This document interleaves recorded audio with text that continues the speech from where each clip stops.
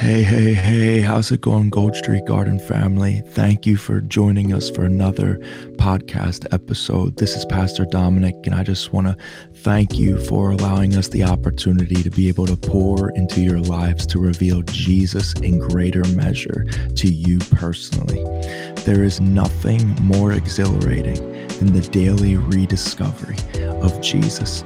And what a beautiful, beautiful moment we get to share when we share it looking at the Lamb of God. We just want to let you know that if you want more info on the church, you can go to goldstreetgarden.com. You can follow us on all the main social media platforms to stay up to date on all of what's going on in our community. We love you all, and we pray that you are impacted deeply and greatly by today's episode and teaching. We love you all. God bless.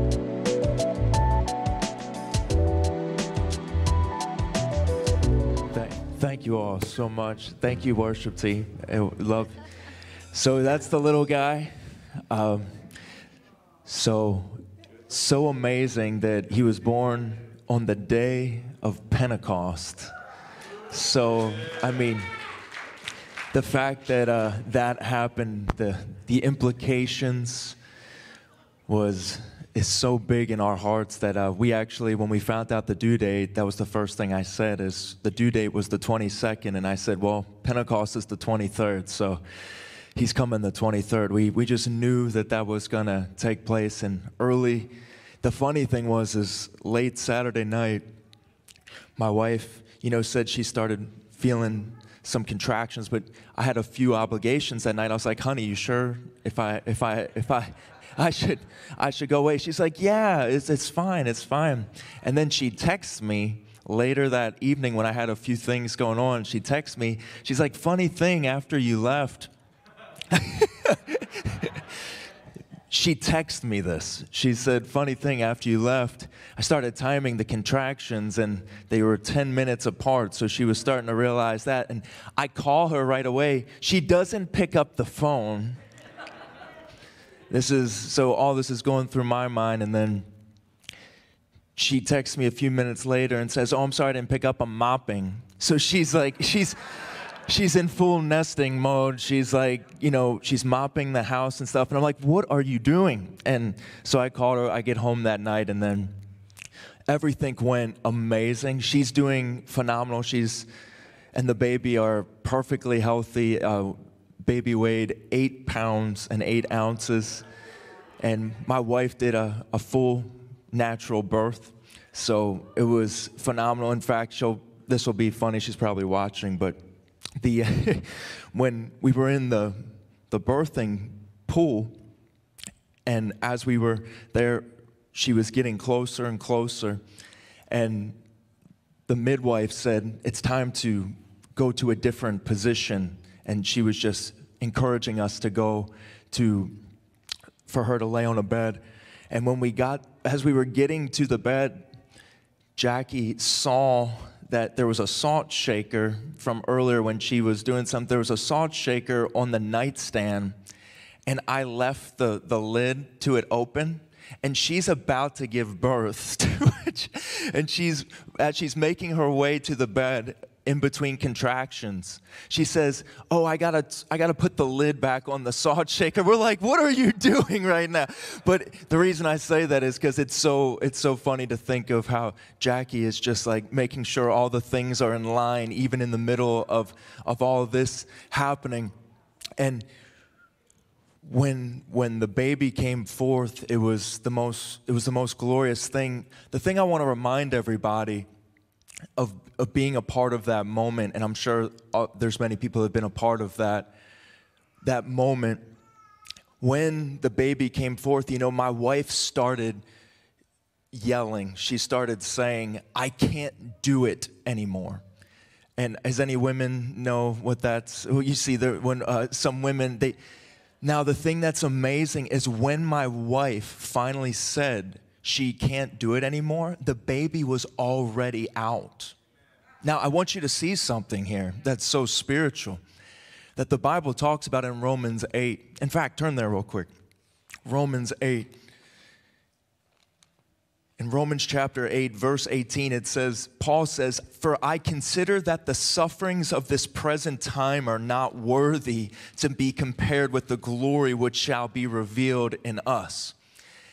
And it goes on to say, "For the earnest expectation of the creation eagerly waits for the revealing of the sons of God. For the creation was subjected to futility, not willingly, but because of him who subjected it in hope. Because the creation itself also will be delivered from the bondage of corruption into the glorious liberty of the children of God.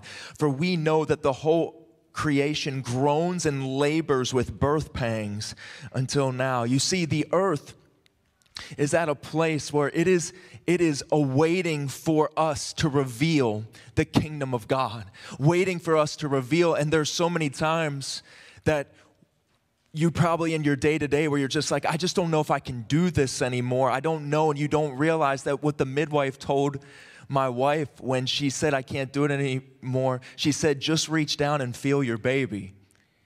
And it was in that moment that when my wife reached down, she realized that what she thought she couldn't do, she had already done.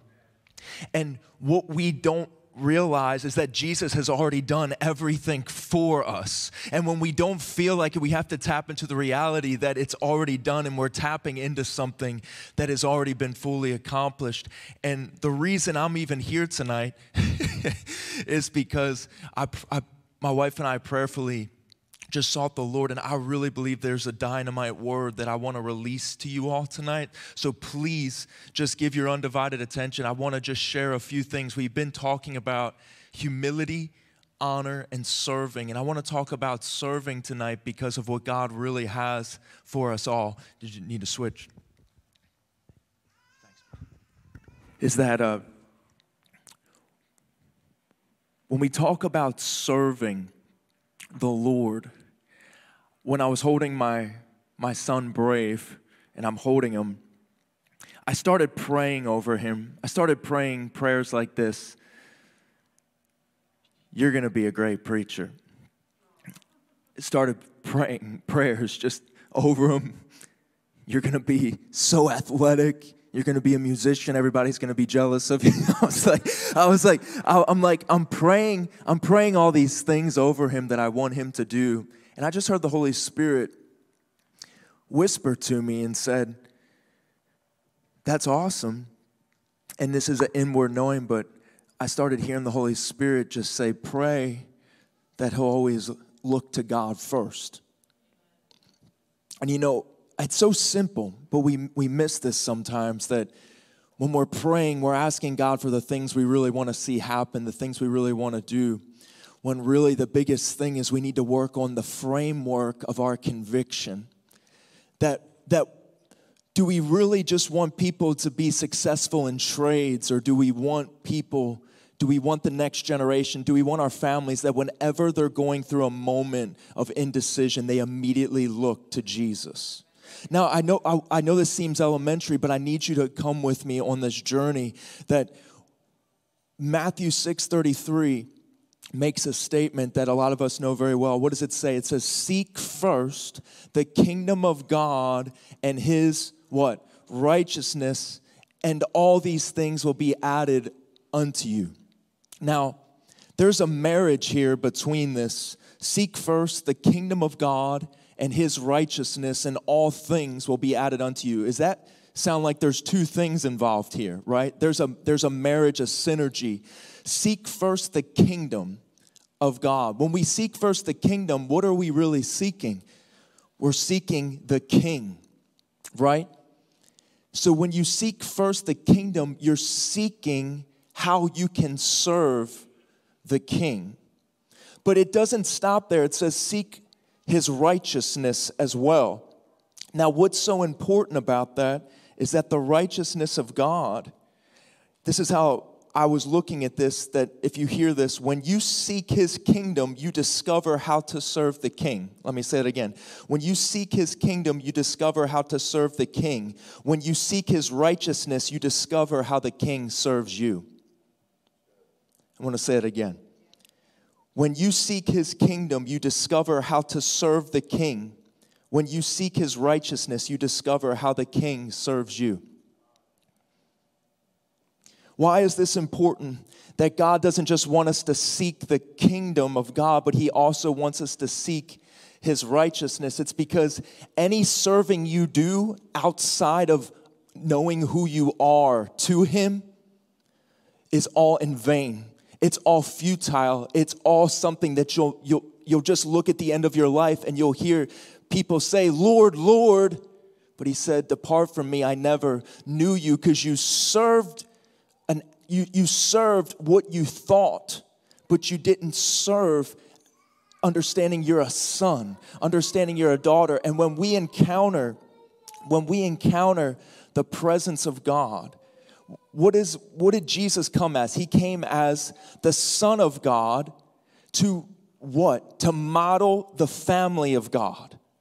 He came back to restore that who is God. He's our Father. If you don't encounter God as your Father, you'll never allow your heart to transform into a royal son or daughter. That we encounter God to become children of God. That's his goal, that when we come into the kingdom, we're not trying to earn a spot. He's showing us that Jesus revealed our identity in him. When Jesus came, he didn't perform a single miracle until he heard this from the Father. This is my beloved Son, in whom I'm well pleased. Did you know that that's how God thinks of you? That when I hold my little son in my arms, there's nothing that he can do wrong. In fact, you would think crying all throughout the night would be something wrong. You'd be like, come on, what's going on? Shalom, shalom, shalom, like what's the deal? You want the peace of God to be wrong, but when I look at him, what do I see? I see myself. I see the blessing of God. I see life. And when God sees you, that's what he really sees. And I want you to understand this, because in serving, I really believe that there's a huge problem with serving in the church and in the kingdom, that we need to go from obligation to passion. There's so many people that serve out of obligation, but they don't serve out of passion. That, oh yeah, I'll just punch my church card, or I'll just punch that I helped out with this, I did my good deed. But you see, once you encounter the love of a father, you don't serve out of obligation. It's no longer a chore to read the word of God. It's a date. It's romantic. It changes everything. Do you see where I'm going? That seek first the kingdom of God. Seek the King and how you can serve him. But seek his righteousness, because it's in his righteousness. I want to give you a few verses if you're taking notes. Some of these you might know very well. But when we talk about the kingdom of God, it's important that we see that Luke 17:20 through 21, Jesus literally says this, and I'll turn there for you, but you can just take the note. When we talk about the kingdom, it says, now when he was asked by the Pharisees when the kingdom of God would come, he answered them and said, the kingdom of God does not come with observation, nor will they say, see here, see there, for indeed the kingdom of God is within you. When you seek first the kingdom, you're seeking first who God says you are. You're seeking who he says he is, and a relationship is being built. The church gets caught up in mechanics instead of intimacy, instead of relationship with Jesus.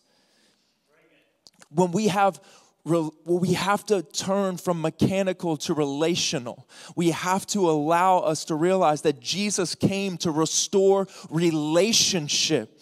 I've said this so many times. When Jesus was on the cross, when he breathed his last breath, do you know the very first thing that happened when he breathed his last breath? The veil was torn. Why would the veil be torn? Why would that be the first thing that God does? It's because he wanted to show that I've made a way for my children to enter my presence unashamed. You see, Jesus didn't die for your sin. He died for you. There's a difference. Because so many times people think he just died for my sin. No, he died to show you how valuable you are to him. He stood in your place. Jesus came as you so you could live unto the Father through his relationship. Isn't that amazing?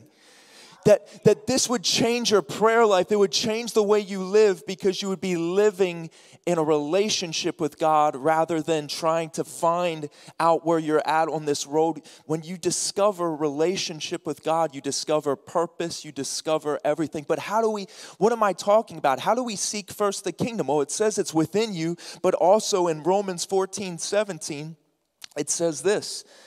It says that, for the kingdom of God is not eating and drinking, but righteousness and peace and joy in the Holy Spirit. So when we seek first the kingdom, who are we seeking? The Holy Spirit.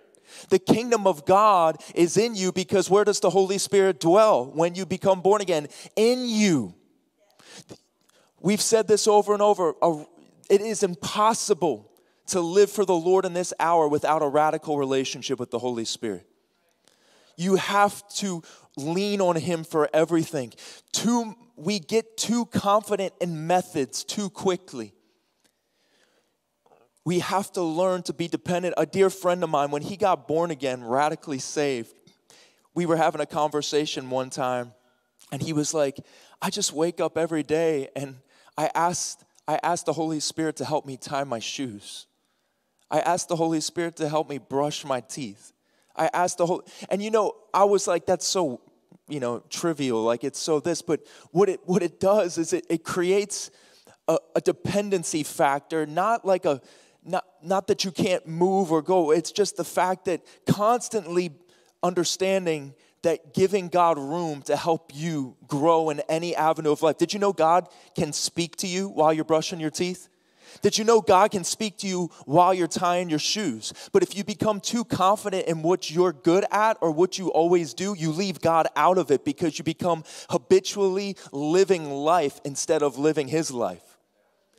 You see, we have to become so dependent upon him because in that dependency we find. So what I want to share with you just for a few moments, can everybody say storm-proof? This is what I want to talk about when it comes to serving. Did you know there's only one kingdom that's storm-proof? There's only one kingdom that is storm-proof. And sometimes I think the church is more busy learning how to rebuke the storm instead of endure the storm. What do I mean by that?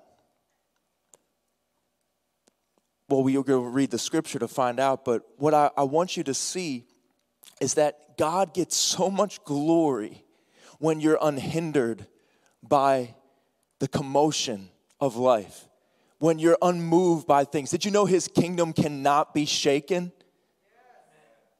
So why are we so easily shaken when it comes to certain things in life? That I really want to see the bride of Christ really rise up to a place where the enemy, and let me read this to you. If you turn with me to Luke chapter 6. In verse 46, it says this, "But why do you call me Lord, Lord, and not do the things which I say?" Let me read that again. "But why do you call me Lord, Lord, and not do the things which I say?" I want to remind you that he's crowned Lord of your life through your submission to his word. That he's crowned Lord of your life when you submit to his word. Does everybody understand that? That the word of God has to be the focal point of everything in your life. And when you keep reading, what does it say? "Whoever comes to me and hears my sayings and does them, I will show you whom he is like. He is like a man building a house who dug deep and laid the foundation on the rock. And when the flood arose, the stream beat vehemently. The flood arose and it's against that house, and it could not shake, for it was founded upon the rock." Now, does this say that if you do exactly what God says, does this say that the storm will not come? It doesn't even say if it comes. It says when it comes. Now, we know we have the victory over sickness. Amen. Can everybody say amen to that? That we know that Jesus bore that. But when it comes to persecution, would we all agree that things are getting more and more hostile in the world? And what the enemy wants to do is he wants to get the church caught up in the arguments of society instead of continuing to build off of what he said, because the storm is coming. Now, I know that this isn't happy preaching, but what I want you to see is that we have the victory because God is faithful, and he is the same yesterday, today, and forever. And you don't realize he's faithful until you stand and continue to build what he told you to build. And as you continue to do what he says, which is his word, you will see that time will always testify that God is faithful. Do you understand that? That in the moment, it may seem like he's not faithful. It might seem like he's not there. But when you continue to stand on the word, has anybody ever heard of freeze tag before? Has anybody ever heard of tag? Or, what was the one thing that would happen with that? Is that there was a base, right? You would have a base. And if you stayed on base, you couldn't get tagged. But what does the enemy want to do? He wants to get you off base by saying, natty, natty, boo-boo, you're a chicken, you're this. But when you stand on the base, you see, the enemy wants to get you out of standing. But there's something powerful about standing. Do you know how many times the Bible says to stand fast? Do you know what stand fast is?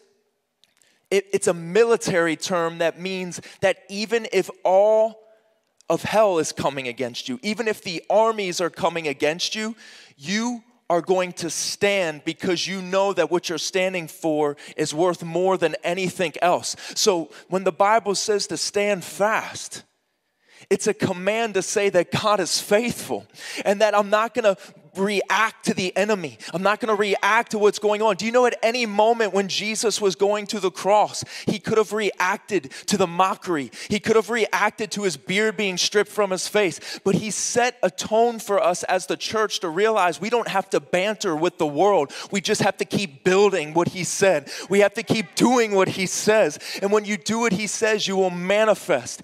The scriptures of God are the paint, and your life is the brush, and your obedience is the brushstroke that paints heaven on the canvas of earth. That the scripture is the paint, and your life is the brush, and your obedience is the brushstroke that paints heaven onto the canvas of earth. That when we just simply obey, so many times we come to church and we're trying to learn how to understand to obey instead of just know him and do what he says. Because it's no longer faith if you have to understand why to obey. Do you know if a child is running out into the middle of the street, do you have time to explain to the child, hey, if you keep running, that big vehicle weighs a lot more than you and it's going at this speed? No, you just need the child to what? Obey. Even if you have to pull the child and you pull his arm out of his socket or whatever it takes to bring the obedience of that moment. And we have to learn that God is so strategic. He's down to the detail that he chose you to be alive in this hour and you have a task. Did you know that? That your life has an influence and a task and you have to be obedient to that. So what does it say in verse 49? But he who heard and did nothing is like a man who built a house on the earth without a foundation, against which the stream and beat vehemently, and immediately it fell, and the ruin of that house was great. You see, just doing what God says. Did you know every word of God is an invitation to know him more? Every word of God is an invitation to know him more. When you read a scripture and it says that by his stripes we are healed in Isaiah, did you know that that's a scripture inviting you into the reality of knowing him as healer? When you read a scripture that says that he is our comforter, it says that in John 14:26, but the helper, the Holy Spirit, the comforter, that he will teach you all things and bring to all things your remembrance. That's a scripture that's inviting you into the reality of knowing him in that. Did you know when you read the word, God is inviting you into a reality of knowing him? Amen.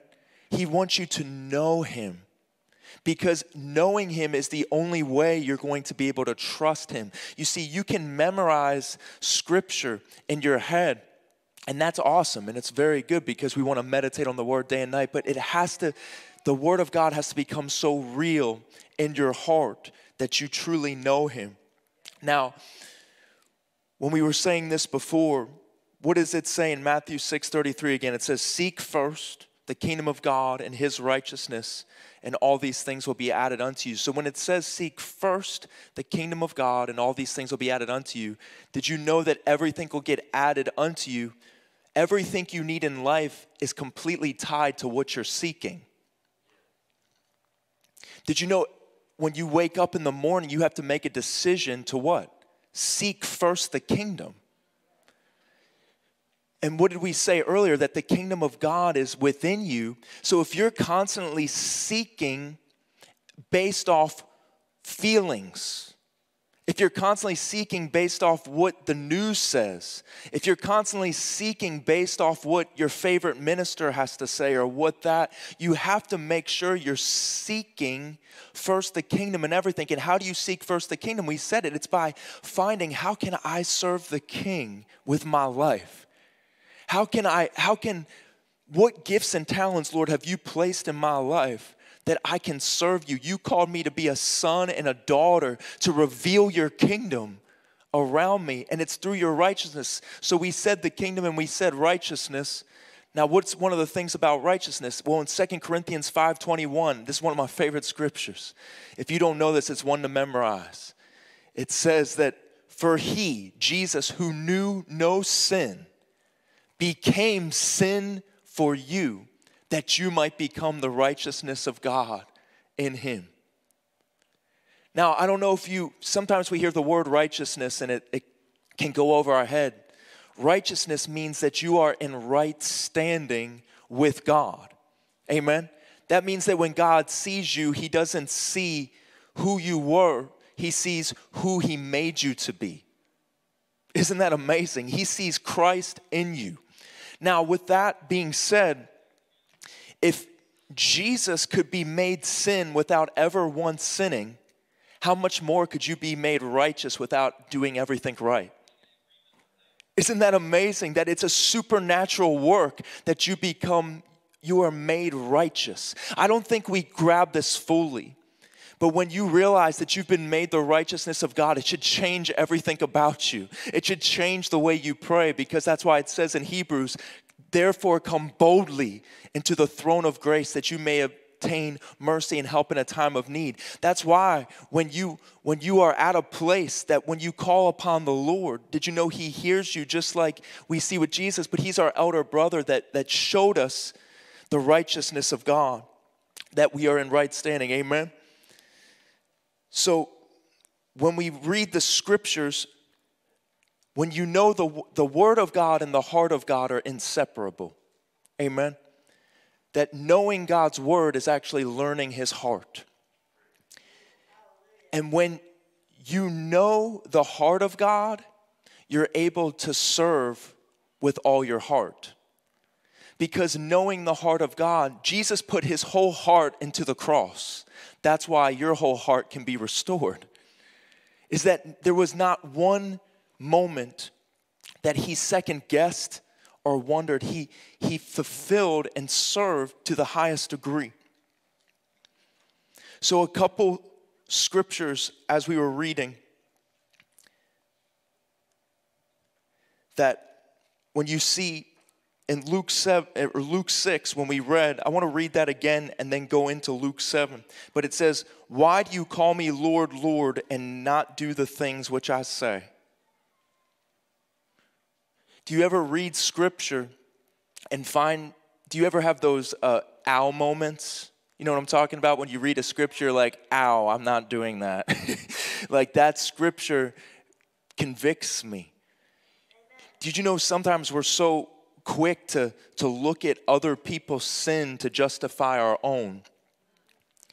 And we have to realize that if you're gonna justify your sin based off comparison rather than allow the Lord to do the inward work in your heart, that when I read scripture, when I talk to the Lord, I love to pray the way the psalmist said, Lord, reveal any wicked way in me. Search my heart, O Lord. Reveal to me. Did you know if you pray prayers like that, the Lord will begin to pinpoint things? Like you shouldn't talk to your wife that way. You shouldn't think about that person that way. You shouldn't act that way. You shouldn't be late all the time. You see, the Lord will start pinpointing things to reveal his faithfulness through you. But when it says, whoever comes to me and hears my sayings and does them, I will show you whom he is like. He is like a man building a house. Everybody say, building a house. That every time you obey the word, you are seeing the kingdom get built in your life. Isn't that amazing? Like if God speaks to you, that when you're reading the word and you see the scripture where it says love your neighbor, and you go out of your way to love people that day like you haven't before, you are going to see Jesus manifested more in your life. The kingdom is going to get manifested because he's going to see that you're being a good steward of the things you're learning, the things that you're growing. And I think we can all admit our flesh, our natural man doesn't like to be in the word all the time. Am I the only one that I have to sometimes tell my mind, no, we will get in here, because soon as I do, that's where the peace of God comes. That's where the joy of the Lord comes. This book needs to be the highest priority in your life. The Bible is the word of God. It's his heart. We should just gravitate towards this thing. Amen. That soon as things get a little crazy in life, this should be the immediate place we look, the immediate place we go to find his voice. Because so many times people are believing for a word from God, but they won't just get into the book with all of his word. Why would God give you a specific word if you won't even honor the words he's already given you? So many people are like, I got to go to a conference, or I got to go receive a word. It just shows you don't value the word he's given you. I'm not against. We have altars here where I truly believe in the gifts of the Spirit and words of wisdom and words of knowledge. But nothing you hear, word of wisdom or word of knowledge, should ever be contrary to what's in this book. Did you know revivals have taken place and revivals fade because they get away from the book? They get away from the things of God. They start getting caught up in experiences. But you see, even John, who had experiences, he brought it all back to the word. And it was all, when he wrote the book of Revelation, do you know why it's called the book of Revelation? Because it's the revelation of Jesus Christ. And who is Jesus? He's the Word made flesh. The Word of God gets watered down so much that sometimes we have to understand that we are serving the King of Kings, and this is how the kingdom operates. It's through this book. And I know that sometimes you're like, well, I've kind of heard this before, but you see, here, let me put this simple. If a chef gives you the instructions on how to bake a cake, and you follow those instructions, what's going to happen? You're going to get the cake. Well, if you follow the instructions of the Word of God, you'll get God. So if you follow all the ingredients to bake a cake, you get a cake. If you follow the Word of God, you'll get God. That should make you so excited. You all should be in this room saying, if I can just start doing more what this book says, God, can you give me the grace to just honor your word, that soon as I see a scripture, allow me the wisdom to operate in it immediately. This is why when you feel promptings in your heart to minister to someone at a gas station or to love on somebody at church, go up and encourage them. Soon as you do that, the Lord is going to begin to entrust you with more and more, because he sees that you're quick to obey. When Nick brought it up earlier, you know when Peter walked on the water? It's so amazing that what did Peter say as soon as he saw Jesus? He said, if that's really you, tell me to come. Did you know that Peter actually initiated walking on the water? That Jesus didn't just tell him to come. Peter said, if that's you, did you know you can pray prayers like that? That, Father, if this is you, tell me to come. And what will happen? The peace of God will lead you into that, and you'll begin to walk. You'll begin to go forward in that. Let me give you a few verses on the importance of the word. But once again, everybody say storm-proof. You got to get this in your heart that the storm, so many times people focus so much on the storm that Jesus, did you know the only time it's documented in Scripture that Jesus was sleeping was during a storm? Check your Bibles. The only time Jesus is found sleeping, I'm not saying that he walked around and never slept, but I'm saying the only time Scriptures document him sleeping is during a storm. And I want to be watchful because sometimes we teach that story that Jesus was rebuking the disciples for not rebuking the storm, when really Jesus was sleeping through the storm. Could Jesus have actually been rebuking the disciples for making a big deal out of it?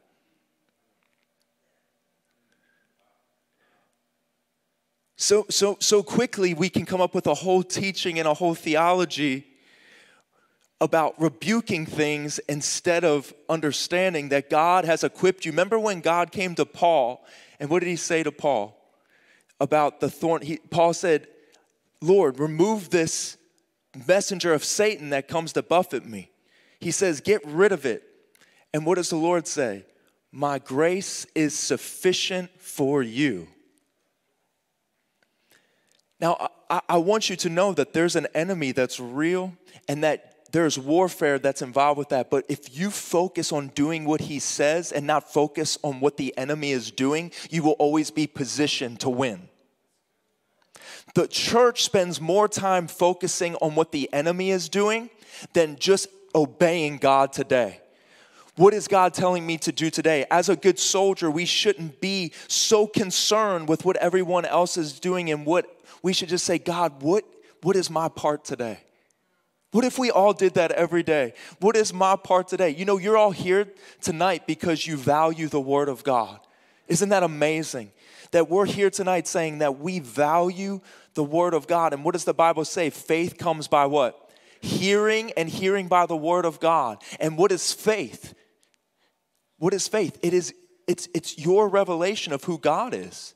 Sometimes people think faith is a spiritual muscle. Faith is a revelation of who God is.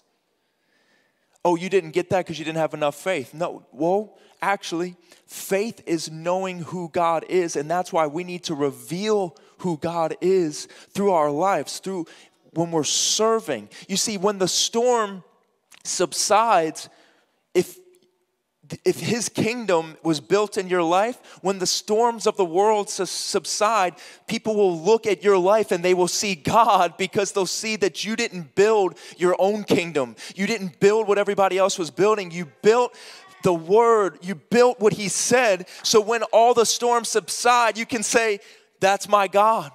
That's who he is. I was completely unhindered. Your house, it's like a tsunami went through your neighborhood and your house is just standing there because you built your house on the Word of God. Amen. It's so important that we get this in our hearts and we understand. So can I show you that when it says that the man building his house, he dug and laid the foundation on the rock, and when the flood arose, the stream beat vehemently against the house and could not shake it, for it was founded on the rock.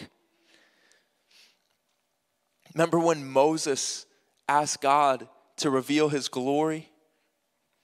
He said, Lord, I just want to see your glory. Where did God place Moses? He placed him in the cleft of the rock. Because when you're standing on the rock of the Word, God reveals his goodness. He reveals who Christ is to you through that. And verse 49, but he who heard and did nothing is like a man who built a house on the earth without a foundation, against which the stream beat vehemently, and it fell. And the ruin of that house was great. How many people have seen others get touched by the power of God, have seen others come to know God in some way, and now they're so far away from the things of God. Why is that? It's because they heard something and they didn't act on it. It's so easy for somebody to get hands laid on them and to have an emotional moment. But it's something totally different that when you encounter him, when you truly encounter him, all of a sudden, this soil in your heart. You see, I'm always looking, me personally, when I'm looking for people that the Lord wants me to impart more into, to share more of things that the Lord's speaking to me, like really impart into people, I'm looking for good soil. Because that's the parable of the sower. That looking for a heart that's ready to accept and receive what God has. You see, people can come into church services or come to things and they come analytically. They come trying to judge and try to get all these things. But it's when somebody just says, I just really want to know him. I'm just here to know him. I'm just here to help in any way for other people to see what he's done for me, what he's done in my life. Let me share this. I know I'm kind of all over the place tonight, but I'm running on very little sleep. So it's like, but the one thing I love the story with the woman that was caught in the act of adultery in John chapter 8. Do you know this woman got caught in the act of adultery? That means that the people that caught her must have been peeping Toms, right? How does a woman get caught in the act of adultery if there's not Pharisees that are tuning into live pornography? You know what I'm saying? They caught the woman in the act of adultery, and they dragged the woman in the middle of where Jesus is preaching. And the reason I bring this story up is because there's a truth that's so important, that when this woman is there, that all the Pharisees, they say, this woman was caught in the act of adultery and the law says to stone her. What do you say? Did you know that the way that they tempt God is they tempted him with his kindness?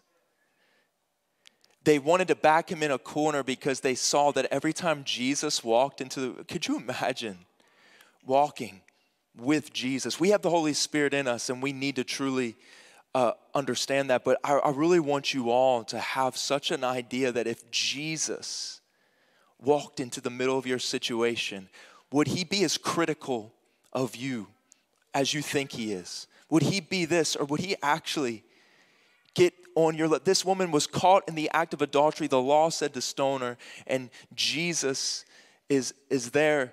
And you know how he responds is he begins to kneel down and write on the ground, because he's slow to speak, right? He doesn't react right away. I bet Jesus was fuming a little bit, right? There was probably a part of him that was like, these jerks, but he can't because he's Jesus. He can't say that. But in this moment, he then stands up and he says, he who has no sin cast the first stone. And then from the oldest to the youngest, they began to walk away. But you know what's amazing is the woman, she stood there the whole time. She never tried to run away. She never because you know what she was learning? She was learning how to be storm-proof. And hear me out. She knew that if she stayed in the presence of God, that every enemy, every accuser would leave. She learned something that day, that when in your mind you have all these thoughts, the enemy lying to you, saying that you did this is from your past. Actually, we just caught you doing this a few minutes ago. This is this. If you would just stay in the presence of God and begin to remind yourself of who he says that you are, that you remind yourselves that he became sin for me, that I could be in right standing with God, that Lord, I repent of this moment, but I know if I just stand here that I am storm-proof, that my accusers will have to leave and I'll be left standing in the presence of my Savior. When you remain standing, that's where everything changes. You know, I was talking with a few people recently with Philippians 1:21. You know what Paul says? I call this the indestructible mindset of a believer. You know what he says? For me to live is Christ, and to die is gain. You know what that's pretty much Paul saying? Devil, make my day. You know why? Because he's saying if I'm going to live, everything I do is going to be Jesus. And if I die, if I get martyred, guess what? I'm just going to be with Jesus. So enemy, no matter what you do, and that's why when Jesus died on the cross, he removed the fear of death. Because that's what people fear the most, is they fear what happens if they die. You'll be with Jesus. So that's what we have to have in our heart. Now, does God want us all to fulfill our high callings in Christ? Yes, he does. But we have to have this in our heart, that to have this mindset that to live is Christ and to die is gain. Amen. So when it comes to the word, let me read a few scriptures you put in your notes. In Hebrews 4:12 through 13. I know a lot of us know these scriptures, but I just felt led to review these with you all. It says, for the word of God is living and powerful. Did you know the word of God? It's a living book. When you read it, it reads you. When you study it, you think you're studying it, but it's actually studying you. It's living and breathing, and it's causing things to shift on the inside of you. We said it last week that the longer you stay exposed to the word, the more the lies get exposed that you've believed and all these different things. I can't tell you that when I found out God was good, it changed everything. I know that some people would laugh at that, but a lot of people don't believe God is just good. They believe that he's after them, or they believe that he's mad at them, or all of these things, but just understanding that alone will change everything. But the word of God is living and powerful, sharper than any two-edged sword, piercing even to the division of soul and spirit. Do you know what the word of God does? Is it divides the way you feel from what is reality in the kingdom. And that is so important, that when you are going crazy, the word of God, no matter what you think, it will shift your heart to truly see the way that he sees. And then the joints and marrow, it's a discerner of the thoughts and the intents of the heart. And my favorite part of this that gets left out is in verse 13, it says, and there is no creature hidden from his sight, but all things are naked and open to the eyes of him whom we must give account. That nothing's hidden from the word. It reveals every little thing. And then in 2 Timothy 3:16 through 17, it says, all scripture is given by inspiration of God. Every word you read was handpicked by the King of Kings to be engrafted from eternity into our hands to have an impact on our heart. And it's profitable for doctrine, for reproof, for correction, for instruction in righteousness, that the man of God may be complete, thoroughly equipped for every good work. Psalm 119:105 says this, your word is a lamp to my feet and a light to my path. I know I'm just reading scripture to you, but you understand how important it is that we realize that this book, you have to think the world itself is just pitch black in the spiritual realm. And that this book is a flashlight, that everything is dark in the spiritual realm, but when you walk around with this, it's like, oh, I see. I can see. I can see why. I can see why this is happening. I see that we're getting closer. Oh, I can see that the skies are getting ready to part. I can see.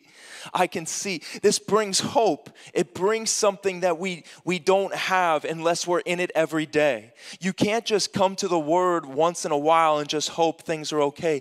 The word of God needs to be in your heart every day. Is this helping anybody? I know this is where we're just going. I want to give you those stand verses now. Galatians 5:1 says this, stand fast. Everyone say that. Stand fast, therefore, in the liberty by which Christ has made us free, and do not be entangled again with a yoke of bondage. Why would it say that? It's saying that you have to stand fast in the liberty from what Christ set you free, because if you don't keep standing, you'll be entangled by the world again. We all can probably admit there's been times that you just feel you could be drifting a little bit in an area. You just start drifting a little bit. You start drifting, and you have to remind yourself, I have to stand. I have to stand and you have to stand for your family. You have to, in this generation, we don't realize, even sometimes when I'm looking up scripture on the internet, I'm so watchful sometimes when I do searches because there are so many quacks out there that are trying to pervert scripture, pervert what scripture says, trying to say. I can even tell you today when I'm reading about the centurion servant, which we will get to later, that there are actually teachings now saying that Jesus was healing the centurion servant's male lover in the search engine. This is what I'm telling you. This is where we're at in culture. That people are just constantly trying to manipulate scripture. And if you don't stand on what this Bible says, if you don't stand when the storm comes, you'll begin to tolerate more of the enemy's lies. And when you tolerate more of the enemy's lies, you don't realize how much you are allowing hell to just break into your home and allow Satan to run lies in your head. When you know the truth, when you know the real, you can identify the smell of the enemy from so far away. You can say, that's deception. We will not tolerate that.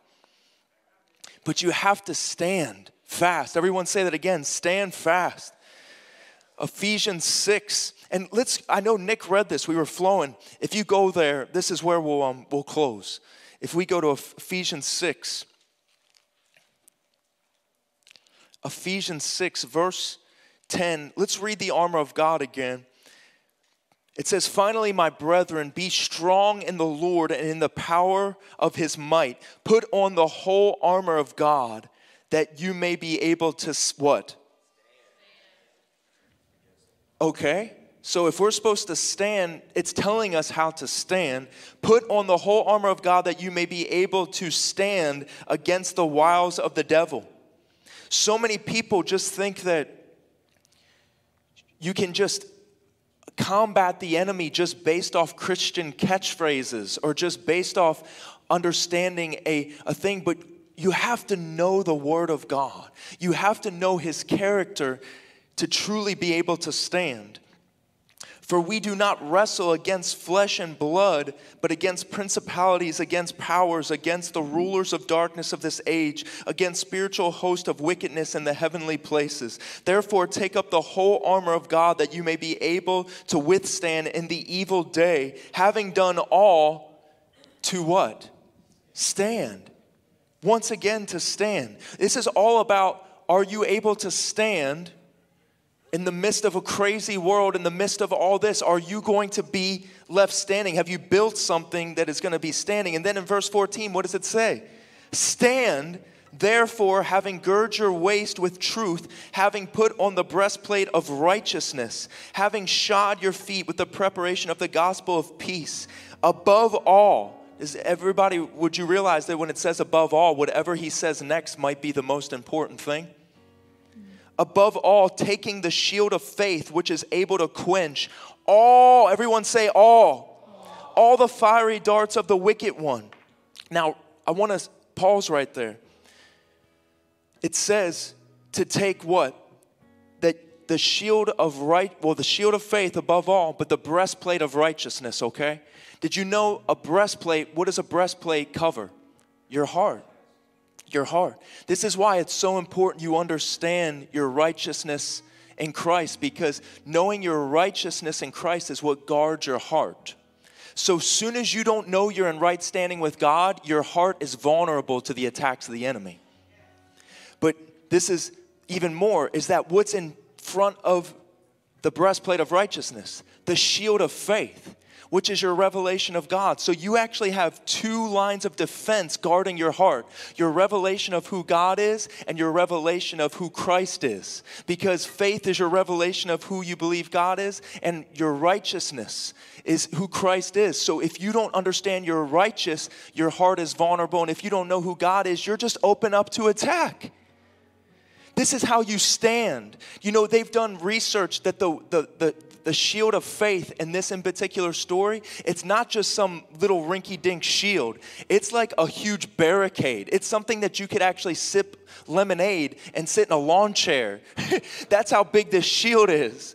That when you know who God is, you stand, therefore, in that. And the final verses, 1 Corinthians 16, 13, 14, it says, watch, stand fast in the faith, be brave, be strong. Let all that you do be done with love. Philippians 4:1, therefore, my beloved, my and longed for brethren, my joy and crown, stand fast in the Lord, beloved. 1 Corinthians 15, 56 through 58, the sting of death is sin, and the strength of sin is the law. But thanks be to God who gives us the victory through our Lord Jesus Christ. Therefore, my beloved brethren, be steadfast, immovable, always abounding in the work of the Lord, knowing that your labor is not in vain in the Lord.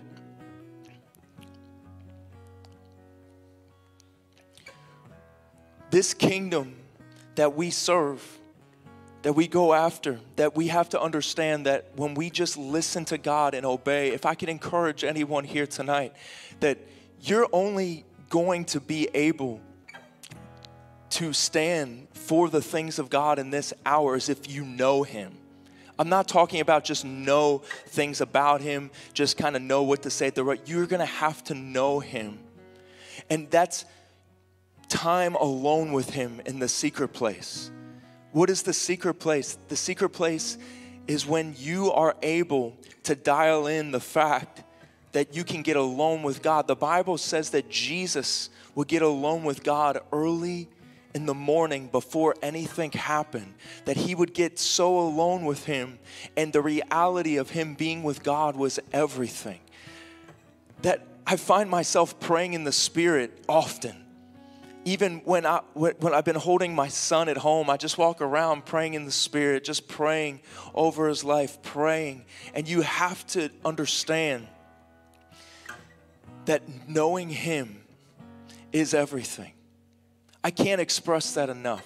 I know it seems like it's almost so cliche around here because we talk about it, but you have to see that at any moment when a storm of the world comes. I don't like saying the storms of life because God is life. The storms of the world, when things come, knowing where you stand is when the storm comes, what is still standing? What is still standing? It'll only be your obedience to the Lord. The things of just saying that God told you to be here tonight. God said to do this, and when you do it this Saturday, the outreach, that coming to see what God is doing in our city and doing that. We are just getting started. Amen. So what I feel in my heart right now is if everyone could close their eyes.